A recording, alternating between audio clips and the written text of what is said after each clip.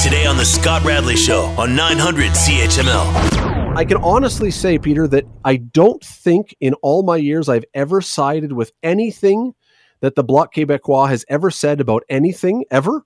And I don't know if I can say ever many more times, but ever. But when Bloc leader Yves-François Blanchet said what's happening now is a deal between the NDP and the Liberals to shut down Parliament, I can't fully disagree with him. Is he completely wrong? No, he's not completely wrong. Parliament, in a sense, has already been shut down. What we have is not the meeting of Parliament at the moment, but of kind of a special COVID committee.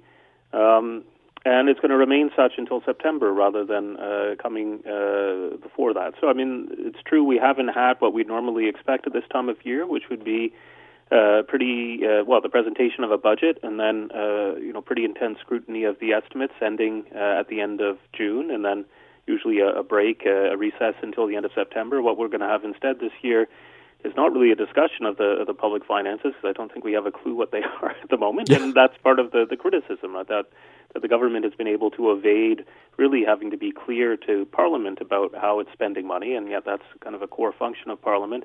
But what we have instead is, continued meeting of a variety of committees, and then this COVID Oversight Committee, which will, again, be meeting, I think now up to 4 times a week rather than the 3 times a week that it's been meeting. And there will be 4 days this summer when the opposition parties will have an opportunity to discuss issues outside of COVID and engage in this kind of new form of question period they have in terms of an intensive hour-long questioning. So, we are seeing something different. It's not the full parliamentary oversight that we're used to. What we're missing probably especially is the close regard over public money.